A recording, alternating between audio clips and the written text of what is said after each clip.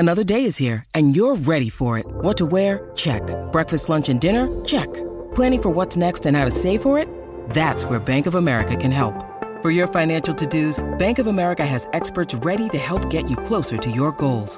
Get started at one of our local financial centers or 24/7 in our mobile banking app. Find a location near you at bankofamerica.com/talktous.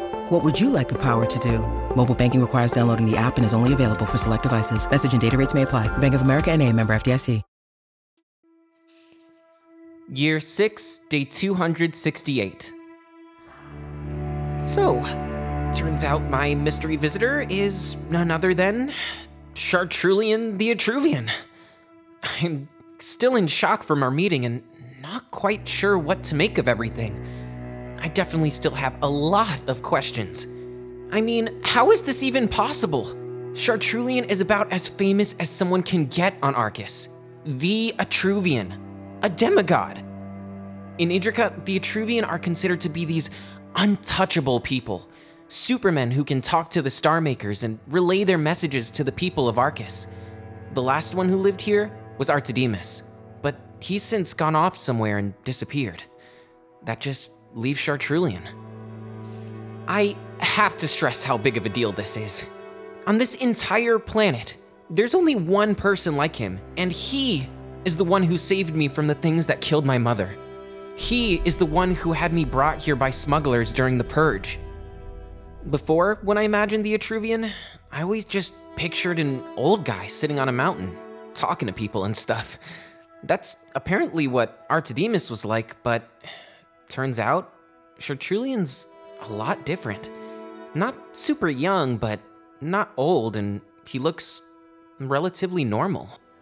Chartrulean is especially notorious because he was brought up by Simitu's Jardejo order, the same people who ordered the systemic slaughter of the Jardikai and caused the Purge. It's the reason Idrica is called the Orphan City, since there are so many of us here. Not that this place has done much to help us. From what I understand, his standing with the people of Idrica used to be a little shaky because of his association with the Order, but ever since he got into a lot of trouble with them and was basically kicked out, he's pretty much legendary here. Somehow, no one blames him for what happened to us, but I'd still like to hear his side of things. As for our meeting, going into it, I was pretty determined not to like him, but he immediately threw me off my guard.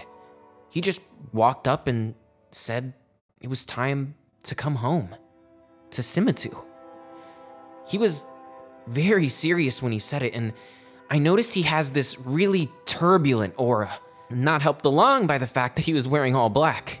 He came on a feasting day, but didn't eat anything that was offered.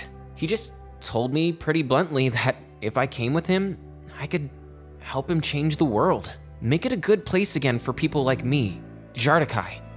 But first, I would have to help him save it. I have a few days left to answer while he stays here in the seminary.